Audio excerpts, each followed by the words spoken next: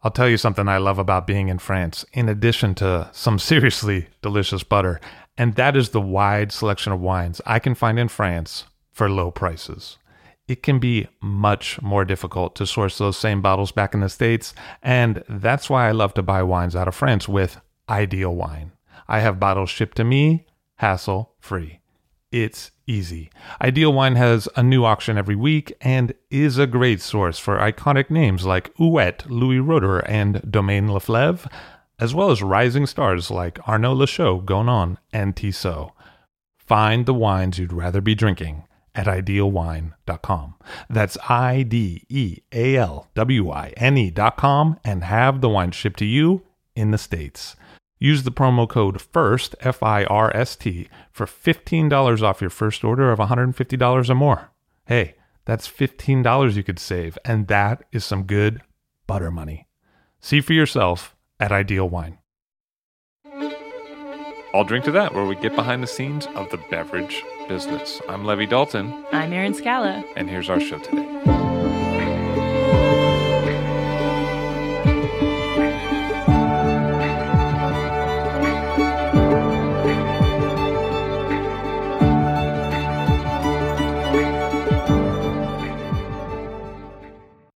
This episode is dedicated to the memory of Seth Kunin, the Santa Barbara winemaker who died earlier this year. Please raise a toast to Seth the next time you're drinking a wine that's really great. He'd like that. Patrick Comiskey of American Rhone on the show today. Hello, sir. How are you? I'm well. Thanks for having me. Very nice to have you here. So you wrote a book on American wineries working with Rhone grape varieties in the United States, specifically often in California. And you worked in restaurants in California yourself, and so you have a little bit of a experience serving those wines somewhat earlier in your career. I worked at a restaurant called 42 Degrees in San Francisco, and we devoted ourselves to the Mediterranean latitudes for food, and it made sense for us to explore Provence and Rhone wines. Eventually, American Rhone producers worked their way into the wine list, and I ended up getting to know quite a lot of them as well. Who was coming by the restaurant back in those days? Well, the very first one that I remember is John Albin.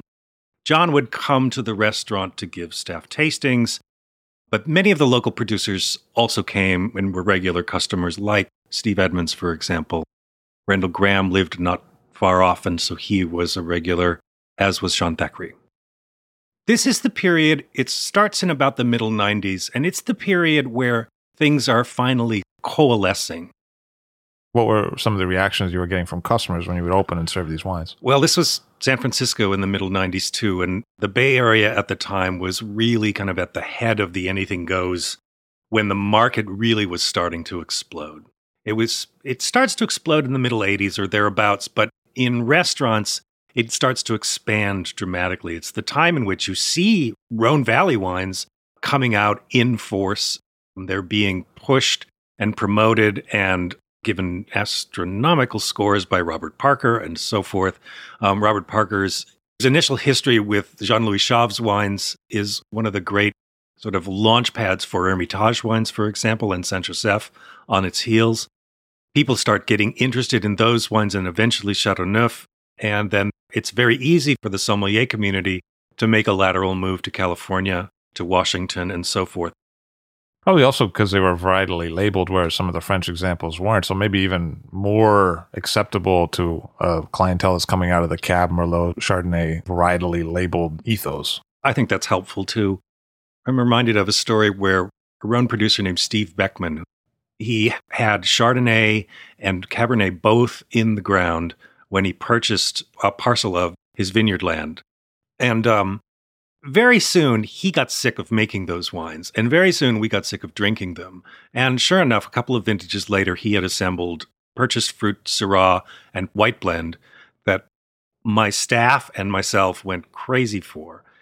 You could almost see the relief on his face that he had finally found his element, that he didn't have to rely on someone else's discipline to express himself. And that was a great moment. And it's kind of typical of what was happening then. The Rhone movement amounted to an opportunity for winemakers to make something that didn't really amount to an establishment vibe. And they could sort of do their own thing. They could frequently blend, which is, of course, a tradition in the Rhone Valley. They could experiment with things like rosé, which at the time, it's hard to believe, were virtually not drunk at all in California. And they got to really stretch their wings and feel as creative as they were.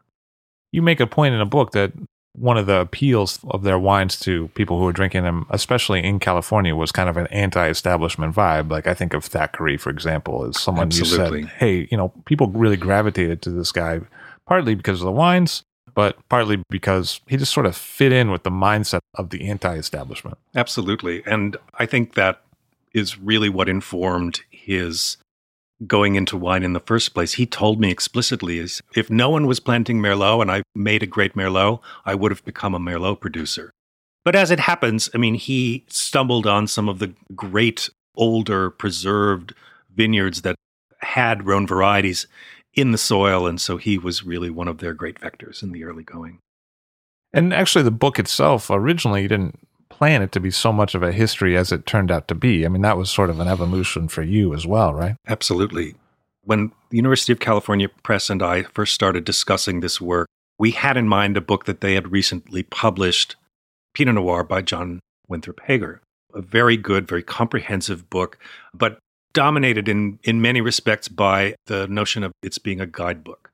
And as you probably know, guidebooks are something of a dime a dozen in the literature. And that's fine. They have their purpose. There's an inherent problem in that they're almost instantly obsolete the moment they hit the shelves. But beyond that, it seemed like a good way to go. And it seemed like a good opportunity to tell people who were the pioneers, who are the up-and-comers, who is on the cutting edge, et cetera, et cetera.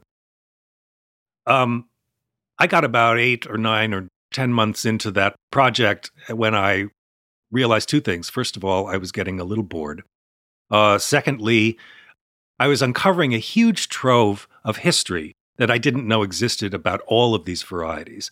And what I learned initially that I couldn't have believed was that not just Syrah, but many of these varieties were in California soil in the middle of the 19th century.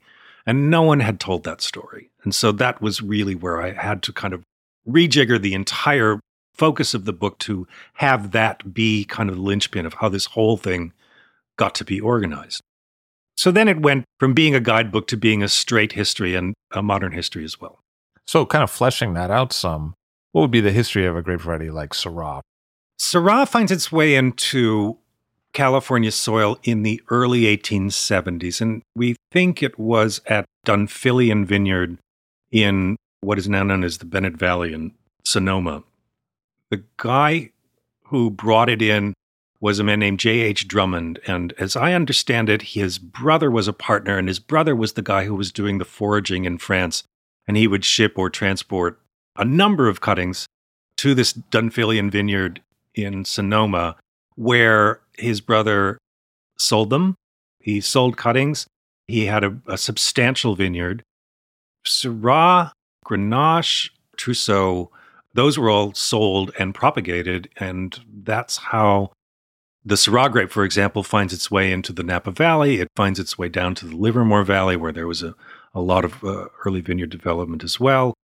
Post-Gold Rush, there is something of a vine rush, and there are plantings done willy-nilly all over the state in the Central Valley on the coastal vineyards. It is all generated by French, Italian, and Portuguese immigrants, many of whom came here for gold and quickly abandoned that notion because it was not panning out. Many of the French ended up in a region just southeast of what is now San Jose, the Santa Clara Valley, and that's where a number of the early nurseries originated. That's where we think Grenache, Mataro, and Senso all found California soil for the first time. As I mentioned, Syrah, I don't believe they brought in Syrah, but part of the reason that some of the older vine Grenache that was found in the 20th century was found in the Santa Clara Valley is probably because that's where it originated and it didn't travel much. So, at some point or another, what the academics of the University of California, Davis hadn't been founded yet, but they were all situated at Berkeley. They decided to kind of make some sense out of the chaos. what has come in from sources in the old world. This takes an enormous amount of time, but more importantly, they document the hell out of this effort. Every year, there is an agricultural report that is hundreds of pages long where they're sampling fruit, they are making wine, they're actually making their own wines and evaluating the quality of the grapes before, during, and after winemaking. They are remarkably detailed. These are hundreds of pages because every single wine is evaluated.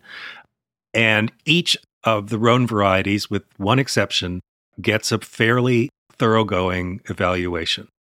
Roughly from 1884, almost until the advent of Prohibition. So it's really a broken history in the sense that there was all of this happening, and then Prohibition comes and sort of resets. It's kind of like a tsunami that just takes over the landscape. Completely destroys it. On the other hand, there are a lot of interesting developments vis-a-vis Rhone varieties during Prohibition for a couple of reasons. The first is that there's an enormous loophole in the Volstead Act that allows people to make wine in their homes, and it's not an insignificant amount. It's close to, if I recall right, 190 gallons or something like that. It's an enormous amount. And that sustains a vineyard culture and a wine-growing culture for the first several years of Prohibition, as there is demand for grapes on the East Coast in every major city. And there's an enormous demand for it in places like San Francisco and its outlying areas. And the advantage San Francisco had, obviously, to these others is that it did not rely on grapes that had to be so durable as to get across the country on a train in a box. So they had slightly higher quality standards and the ability to preserve vineyards that contained a great deal of Rhone material. Mataro was preserved in large part because of that. Carignan was preserved in large part because of that. The rise of Petite Sirah begins during the Prohibition period because it is so durable to transport, much more so than Syrah, it turns out. Rhone grape varieties left an era of lab analysis and long-form reporting about the different wines and characters of the grape varieties and moved into something that was much more scattershot, much more homebrew, much more of an oral tradition. And how does that end up affecting the post-Prohibition time? Well, it's like what Paul Draper has said many times over, and that is that the vineyards that survive Prohibition are the ones that were worth saving. And it is a simple axiom, but it really is true. But what was inside those vineyards is really the interesting thing. Most of those vineyards are given over to Zinfandel. Zinfandel was kind of the dominant and the most durable culturally of all of the red grape varieties for California out of Prohibition. But within Zinfandel vineyards, there were always other varieties planted. If it was a cold vintage, Zinfandel wouldn't ripen properly, but you could probably get something like Grenache and Mataro to ripen better, and so on and so forth. So you always had a kind of balance that arose from the mixed black vineyards. Within those vineyards, you find some very unusual things, and that's really where some of the Rhone varieties survive kind of in plain sight, even though everybody thought that they were a modern phenomenon. In fact, the oldest Syrah vineyard probably to this day, although it is really hard to say for sure. But the oldest one that's documented is from the early 19 teens in the McDowell Valley in Mendocino County, which was originally called the Buckland Vineyard. And it was rediscovered by its new owners, the Keene family, who purchased it, I want to say, in the early 80s. And they didn't know what they had. They had no idea. They knew it looked weird. They knew it was unusual. They assumed it was something like Petite Sirah, but the winemaker that they hired didn't have enough experience to really say. So he hired a great ampelographer. He had Lucy Morton come and take samples of a number of the varieties that were in this old vineyard, and they found not just Petite Sirah, but they found a pretty sizable quantity of Syrah vines, as well as Grenache, Alicante Bouschet, and they had just enough Syrah so that they could actually vinify it on its own. I think George would tend to put a tiny bit of Petite Sirah into it for color, but it amounts to being the newest old vine Syrah that had been introduced in California. It was a very good wine from the get-go, but more importantly, it really did capture people's imagination. So by the mid-'70s, there's varietally labeled Syrah in California that's coming out at a commercial level. Yes. The first commercial Syrah in the modern era is 1974, and it's Joseph Phelps Vineyards. By all accounts, it is a pretty miserable wine. The vineyard that it drew from was in the Napa Valley. It looked on paper like it would have been a good location for Syrah, but it was apparently close to the Napa River. It was a heavy clay-based soil. The vines never really did all that well. They were terribly virused. And Walter Schug, the man who made that wine, told me that it never colored up, that the vines were losing their leaves well before he harvested.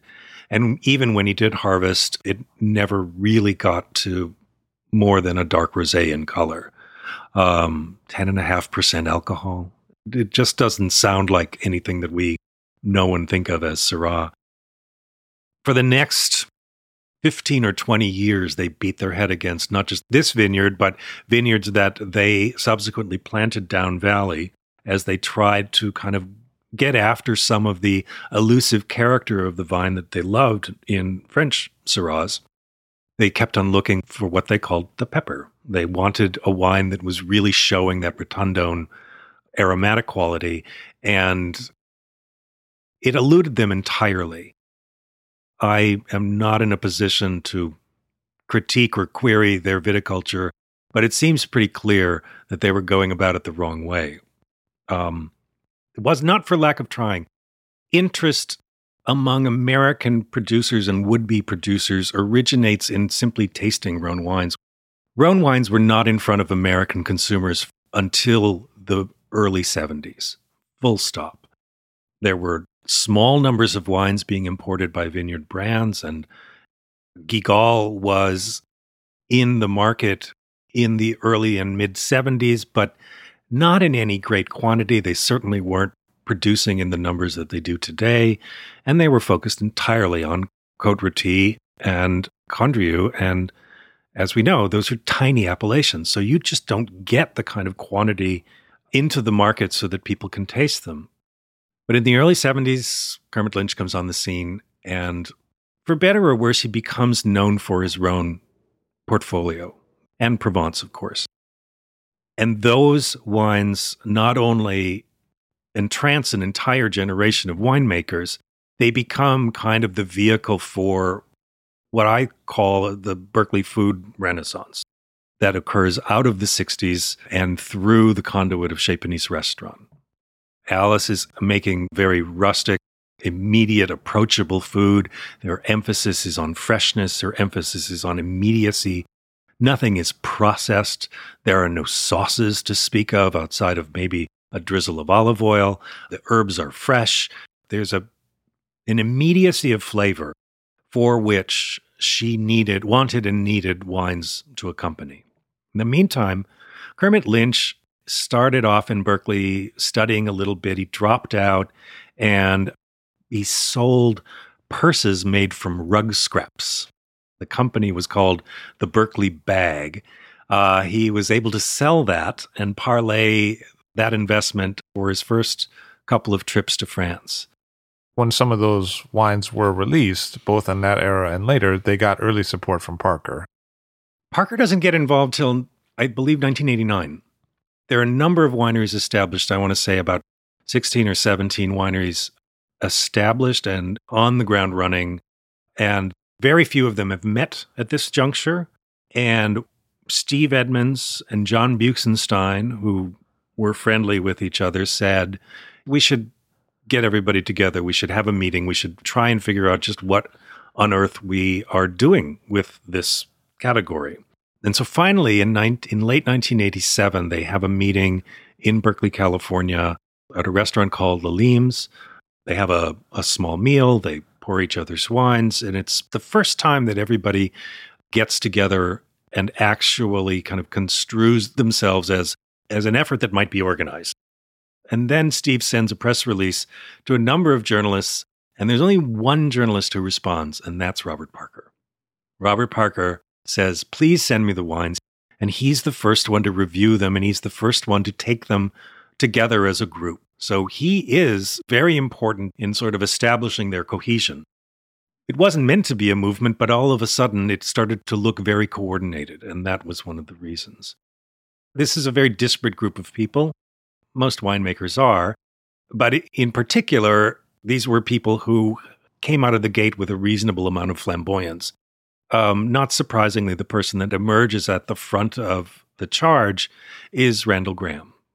Randall Graham is among the first, if not the first, to make a bona fide Rhone varietal blend in 1984. He calls it Le Cigare Volant. It is based on and inspired by Châteauneuf-du-Pape blends. It is named Cigare Volant because of a peculiar and obscure edict that was placed by the city council of Châteauneuf-du-Pape that said that it was illegal for aliens to land their vehicles in the vineyards of Châteauneuf-du-Pape. That was very helpful because it never happened. This piece of information was discovered by John Livingston Learmonth, and Randall pinched it from one of his books and named his wine Cigare Volant. It amounted to being one of the first times ever that I could ever find that humor was involved in the selling of and marketing of wine. Randall ends up doing promotional things that, even when you describe them today, they seem outlandish or irrelevant or just strange or hilarious. He was bringing an energy that every one of the producers in his wake were following. And before long, the entire category is associated with his irreverence. And that was thrilling. That was a really exciting moment because here was an opportunity that they could seize upon to enforce the notion that wine wasn't something that people had to think about. It was there for immediate pleasure, and it was there to serve the immediacy of your next meal and so on.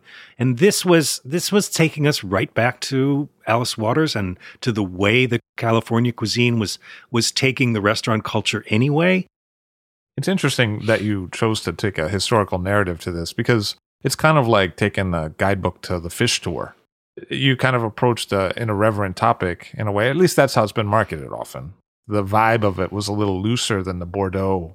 I think that's part of it, is like bouncing off the image of the Bordeaux Chateau owner and an ascot, being like, no, we're not that. We're exactly, and I think that evolved now into like, yes, we like farmers with four fingers who have lost one, like it became more of a farmer thing. Mm-hmm. But originally it was more like, yeah, we're not the stuffy guys. Exactly right. Exactly right. In fact, in Berkeley, there was a retail store called Trumpet Vine, was operated by a guy named Stan Hawk, who used to write these total agitprop newsletters that involved that very aesthetic.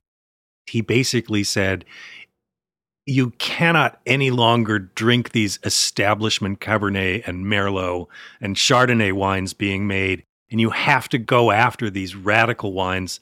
These are the future. These have the revolutionary fervor that you're looking for. In Europe, I might say Gruner Veltliner was an example of people leaving behind some of the known grape varieties in this country for an imported wine and saying like, oh no, we're going to do a different, and quite success. It had its moment, right? It was very successful. I remember in the 90s, every sommelier had a Gruner Veltliner on the list. And I think that when you look at a grape variety like Viognier, for example, in this country as a domestic wine, it also went through that, maybe earlier than most. And agitprop writing, that's kind of the model now. It's like, oh no, these are the things that are different. But the Rhone thing was one of the first to really do it for domestic wines. It was the first thing that was different. It was the first thing that sort of stepped away from the dominant paradigms. Viognier is a great example, and it's a great story. I make the case in the book that the anything but Chardonnay dictum doesn't exist without Viognier to be the thing that you could point to and say, if you want something different than Chardonnay, this is going to be it, because it couldn't have been more different aromatically.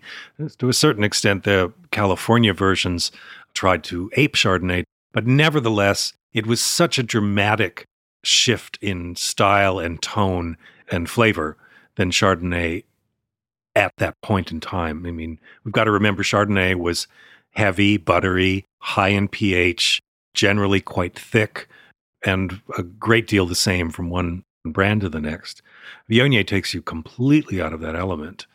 And the plantings of Viognier in the middle 90s, once it gets established, they blow up like nobody's business. I refer to it as a bit of a tulip craze. It was really a flash in the pan and then ebbed away pretty quickly.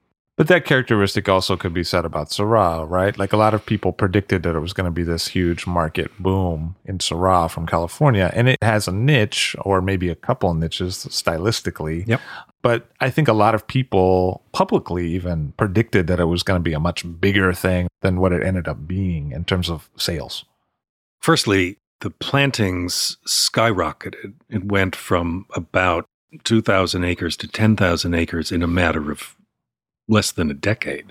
That is a vast, vast increase without really any notion of where the market is going to absorb that kind of investment.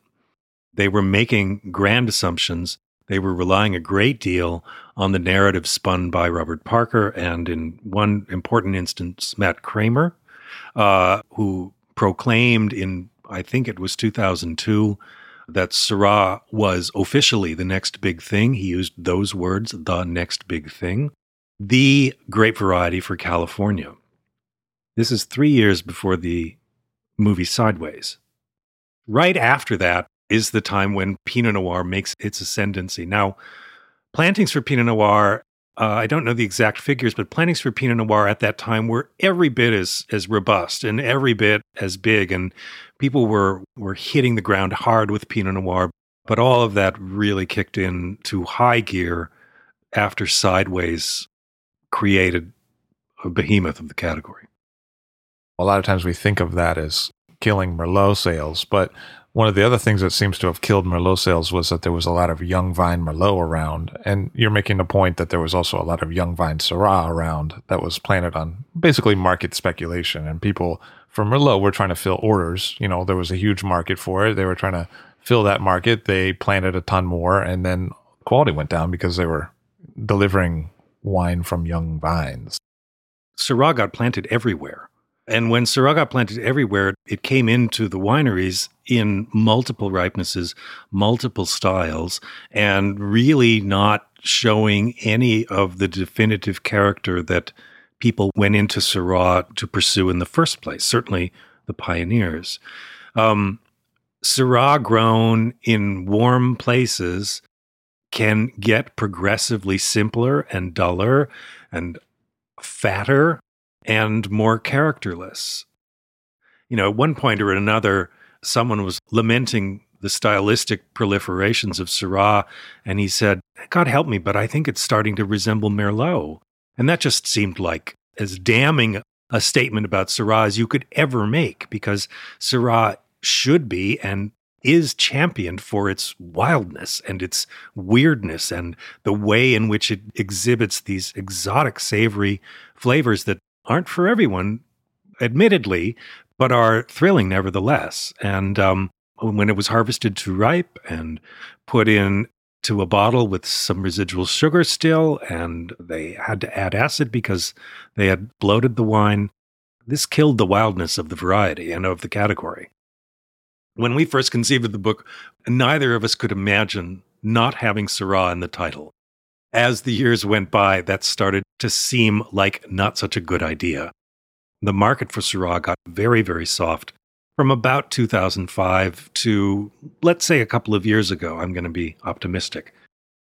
Talking about this enormous glut in production that couldn't be met in sales. Part of it was a kind of stylistic confusion on the part of consumers. Part of it was an aversion toward the funkier aspects of American Syrah. More than anything, I think it has to do with the fact that Syrah was never, ever associated with a place, and it was never linked to the terroir that makes it great. And of course, we have a much better sense of what that is now. But even as it was being developed and being championed by this sort of manic marketing engine like the Rhone Rangers, talking about where it's grown and what it's supposed to taste like was the last thing on anyone's mind. All they cared about was selling bottles and creating a very, very fun hype for the product. When they actually had to get serious about it and treat it like something that needed to come from a place, that needed to ground, literally, the wine, that was too little too late. It does happen. But I also feel like because there were often small parcels of old vines, some of these people were obliged to do more blending across regions. Yeah, and the first to have done that with great deliberation was Randall. Randall's Le Cigar Volant has always been California-wide appellation, and it's always been a wine that's cobbled together and not made from a place. We've spoken a lot about Syrah, but there's a host of other Rhone grape varieties in California that are in that kind of constellation. Where have some of those grape varieties had evolutions that have differed from Syrah or been somewhat in its wake and affected by what happened to Syrah? What's happened with Mataro and Cinsault and Grenache? First of all, Mataro is available in older vine form to a lesser degree than you'd expect, but there is still a tradition of growing the vines. It's still found in mixed black vineyards. Guys like Morgan Twain Peterson and Tegan Passalacqua are uncovering and maintaining vines of Mourvèdre, but more importantly, it's being developed and grown by women like Ann Kramer of Shake Ridge Ranch and a Santa Barbara vineyard called Santa Barbara Highlands, which is a very peculiar middle of nowhere high elevation vineyard amongst oil fields in the eastern Santa Barbara County. What you're getting, in effect, with sensitive winemakers like Hardy is a kind of renaissance of this variety as they have become more sensitive to its range of flavors. And its range of flavors can range from something that's quite rustic and robust and tannic to something quite delicate, like some of what Hardy's doing.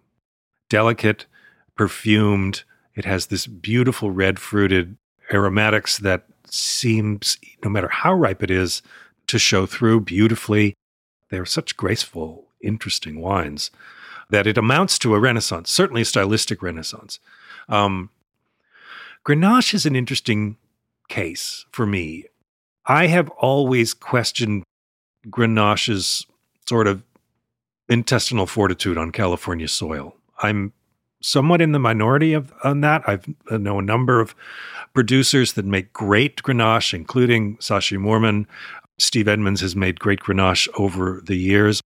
I'm partial to Randall Graham's Grenache, even though it is not a serious wine. It is a wine that is very charming and very pretty. Bob Lindquist happened to pour at a tasting last night a Grenache that also represents a stylistic departure along the lines of what I was saying about Dirty and Rowdy, in which it's a graceful, aromatic, pretty, perfumed Grenache rather than a in-your-face 16.5 alcohol behemoth of a Grenache. California can make wines that are pretty in the Grenache category. They can also make wines that are really powerful, but if they are really powerful, they always seem to me, to my palate, to lack the kind of depth or seriousness that may go along with that assertive style of wine.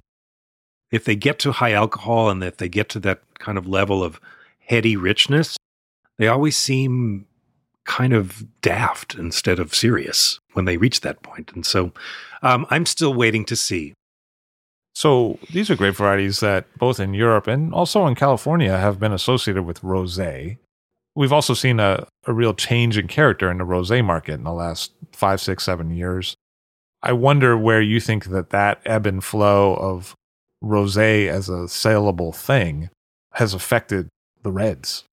The first thing that's happened with the rosé market explosion is that producers are pulling back grapes they used to sell and are making rosé from them. I know of 2 or 3 or 4 producers who had regular sources for Mourvèdre and Grenache, and both of them have been rescinded because the rosé craze. That kind of reflects a theme here. Is it's not just that these varieties can make good rosé, there's a tension that's arisen from whether they want to make something frivolous and fun and that they can sell right out of the gate? Or do they want to kind of devote the cerebral energy and the élevage time to making something more serious? And that's amounted to a really interesting.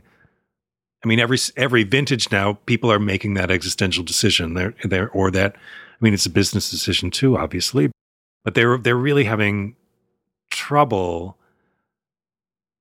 It's too easy to make rosé in California, and they want to be challenged, but the market is just begging for more, so they can't say no. And the other thing about these grape varieties is that sometimes when they're translated to California, they're blended in ways that we don't see in the old world. So I think a lot of times with the reds, especially with Syrah, you're seeing it blended sometimes surreptitiously into someone's Pinot or into someone's very popular right now red blend. And so where do you see the role of specific to California blends of these grape varieties? When the early American Rhone producers are starting to explore blends, they don't really know what they're doing. They don't really know why these things go together. They don't have any real clear sense of how to organize their thinking about these blends. And at one point in sort of the late 80s, I think it was 1987, they discover a book by Robert Mayberry called Wines of the Rhone Valley that answers their questions explicitly. He was a professor of journalism based in Grand Haven, Michigan, of all places, who devoted his entire journalistic career to Rhone varietal winemaking in France. He spent every spare moment, all sabbaticals, most summers, in France, talking with vignerons, tasting wines more encyclopedically than anyone had, with the possible exception of John Livingston Learmonth. And he's clearly the first American to have done so. So just as these American producers are starting to look for answers as to why these things work the way they do, he comes in with explicit answers. His reigning dictum is this: Grenache is the thing that organizes all of the Southern Rhone blends as they appear from France, from Châteauneuf, Gigondas, Vacqueyras, Ondan. And he says, the problems Grenache bring to the table are the things that all of the blending components ameliorate. So if Grenache is coming in too alcoholic or potential to be oxidative, you bring in Mourvèdre and to a lesser extent Syrah to kind of rein in that oxidative character.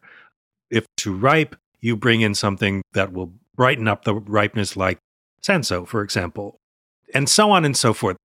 There is a kind of intricate mosaic that Mayberry makes the case for, and he happens to do it in a really elegant way in most respects. And in many cases, for a whole bunch of cépages, he breaks them down to the percentage. And, now that's a somewhat common thing in the literature, but back then I don't think it was really done much at all. And so it was really quite explicit. And suddenly guys like John Buchenstein and Steve Edmonds, and to a lesser extent Aaron Jordan and others, finally have a template to use. And so they know, they kind of learn blends on the fly.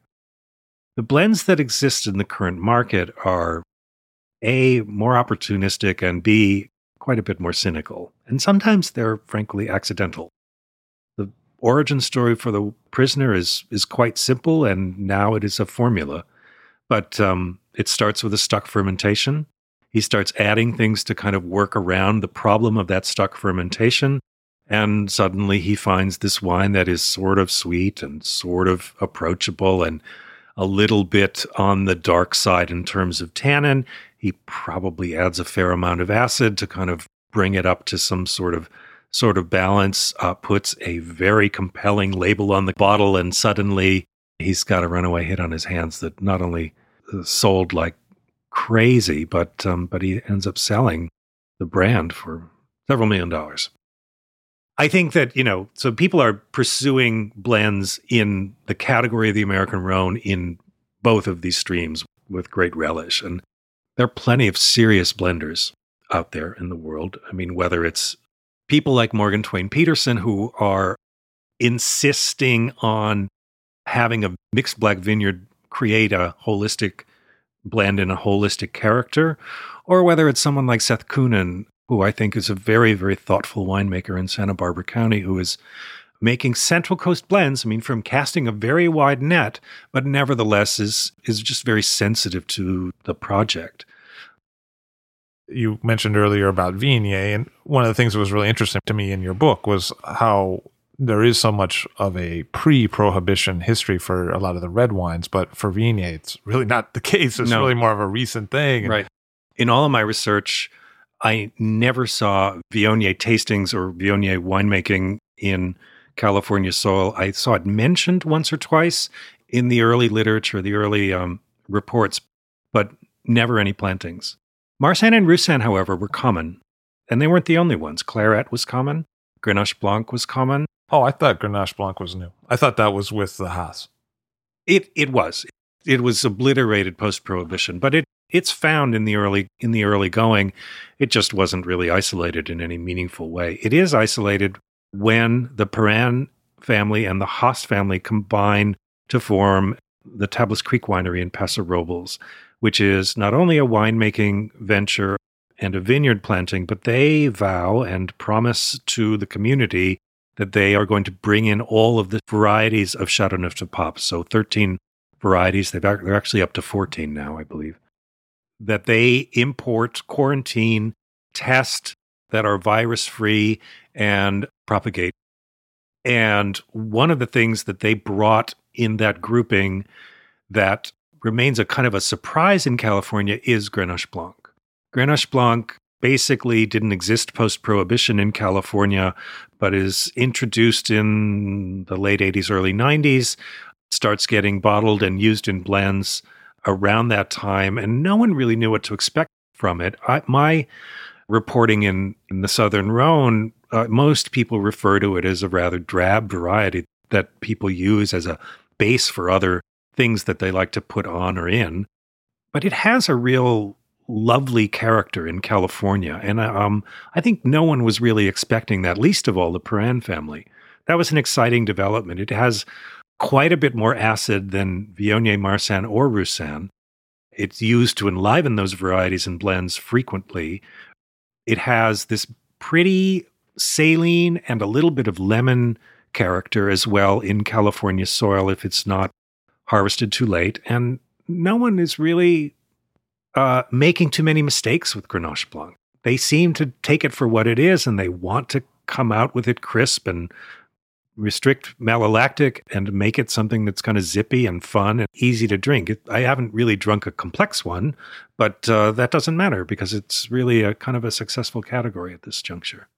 What about Marsanne and Roussanne? Because there, sometimes I get the complexity, but not the successful market category. They're difficult sells. They are difficult, I think, for American consumers to understand to some extent, partly because they have a certain elusive quality. Marsanne, just to my palate, just seems kind of distant in California soil. It is broad. It is relatively simple. It has a beautiful quince flavor, but as we know, quince is not a terribly demonstrative fruit character. It is a wine that only really shows its face after 5, 6, 7 years of age, and of course, Americans tend not to have a patience for that. Roussanne can be thrilling, and I have the sense that American winemakers are intrigued enough by Roussanne to really take it seriously, far more so than Viognier, because of its inherent complexity.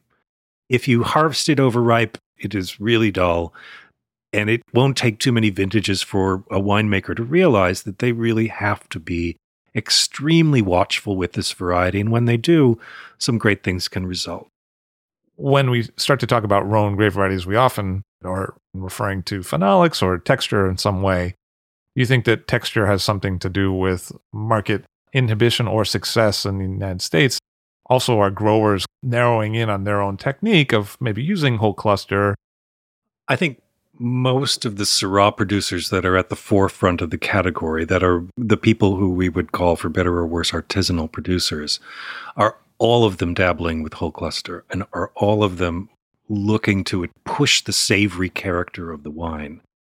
maybe to an extent, they're also trying to inject what you might call a plant spectrum of flavors as opposed to a meat or animal spectrum of flavors, and just sort of cut off the more feral nature of Syrah at the pass, so to speak.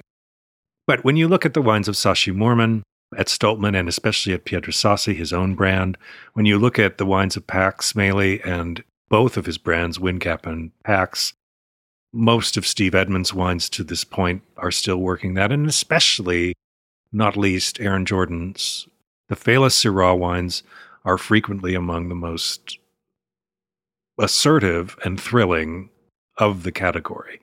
All of them unabashedly are using whole clusters. All of them have texture in mind when they go into the winery with their fruit. Another one worth mentioning is Greg Harrington of Gramercy Cellars. He also is aggressive with whole cluster. He loves whole cluster. He doesn't use it in all of his wines, but he uses it in his Tête de Cuvées, and they are frequently quite thrilling. I think with Mourvèdre, we talked about it earlier, but with Mourvèdre, it's a case where dialing back is the thing that's allowing for the varietal character to reveal itself on California soil. And the same is true somewhat of Grenache, but Grenache, I think, is still an open question. The other thing that's going on that's really fun is that people are no longer afraid to bottle varietal Carignan and varietal Sanso and varietal Counoise. These were kind of goofy cellar door offerings for a lot of people for many years, but now they're kind of finding a niche, and that's partly because people like acid-driven, lighter-bodied red wines in this country, and California winemakers are obliging them for the first time. If you were to give me a capsule history of what was important, what happened, and then where we might be going from here, how would you summarize that? It all climbs on the back of Syrah at first. Syrah remains kind of the tentpole of the category. It becomes a challenge for people like Joseph Phelps and Gary Eberle to kind of try and get their heads around this variety that they have fallen in love with from early bottlings that they've tried of Hermitage and Côte-Rôtie and Saint-Joseph. It leads them to some folly when it comes to planting, and it leads them to exploring other varieties and pushing them in a number of directions without really having a strong sense of where they ought to be going. At some point, both the French get involved in California soil, and producers receive these urtexts like the one I mentioned from Robert Maybury, Wines of the Rhone Valley, and they start to get their head around exactly what they ought to be doing to replicate Rhone practices on California soil. Just after Syrah gets its head start, Viognier becomes the kind of white tentpole variety, and it is planted in a number of places in Napa, in Mount Harlan, in the central coast of California, and made in small quantities, and is easily ignored until John Albin comes along. He becomes the kind of spearhead for the interest in Viognier as being something that's a great alternative to Chardonnay, and it becomes a real launchpad for an alternative white varietal movement. These different activities and energies start to coalesce, and they come together in a couple of signature festivals and meetings in the late 80s and early 90s. The first is an unofficial meeting from a group that ended up calling themselves the Rhone Rangers. And on the other hand, you have this wonderful little festival of Rhone varietals that starts off with the name the Viognier Guild and ends up being called Hospice de Rhone. Now, it's worth mentioning that these are two very different organizations. Rhone Rangers is 100% domestic. Hospice de Rhone has always been an international festival, but somehow these joint efforts make this not just an American phenomenon, but a global one too, especially Australia, which becomes kind of a partner in the effort of getting the word out about these really interesting, somewhat obscure varieties. I think at some point, when the Rhone movement finally gets the wind under its sails, and when the Rhone movement finally has the momentum, it is running side by side with all kinds of other exciting entries into the market. And so it loses its momentum in relation to all of the other movements that it inspired. It becomes a kind of spearhead for a number of global movements in our market, and it transforms the marketplace, and it becomes a little bit diminished in terms of its visibility as a result. What do you think either the category or the context of the conversation about the American Rhone is missing? Grouping has sort of led to a kind of cohesion among the categories, and everything tends to get lumped together.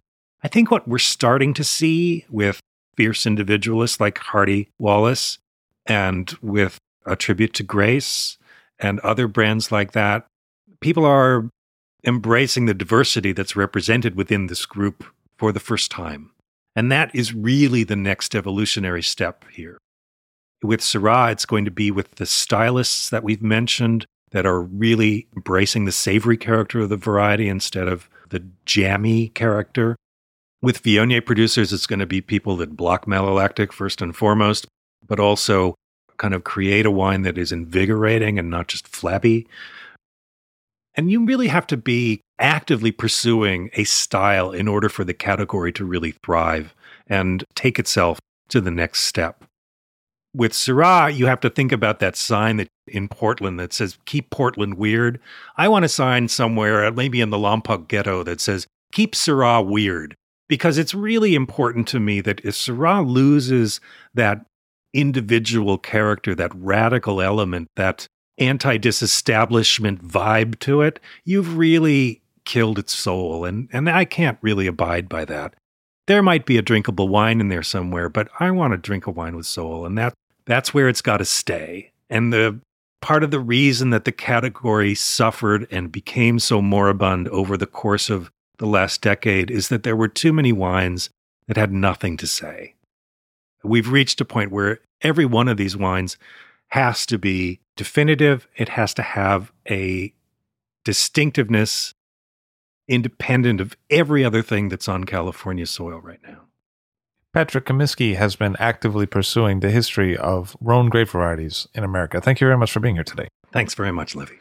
Patrick Comiskey of the book American Rhone. He's also a writer for Wine and Spirits Magazine and the LA Times. All Drink to That is hosted and produced by myself, Levy Dalton. Aaron Scala has contributed original pieces. Editorial assistance has been provided by Bill Kimsey. The show music was performed and composed by Rob Moose and Thomas Bartlett. Show artwork by Alicia Tenoyan. T-shirts, sweatshirts, coffee mugs, and so much more, including show stickers, notebooks, and even gift wrap, are available for sale if you check the show website, alldrinktothatpod.com. That's ILL, drinktothatpod.com, which is the same place you'd go to sign up for our email list or to make one of the crucially important donations that help keep this show operating. You can donate from anywhere using PayPal or Stripe on the show website. Remember to hit subscribe or to follow this show in your favorite podcast app, please. That's super important to see every episode. And thank you for listening.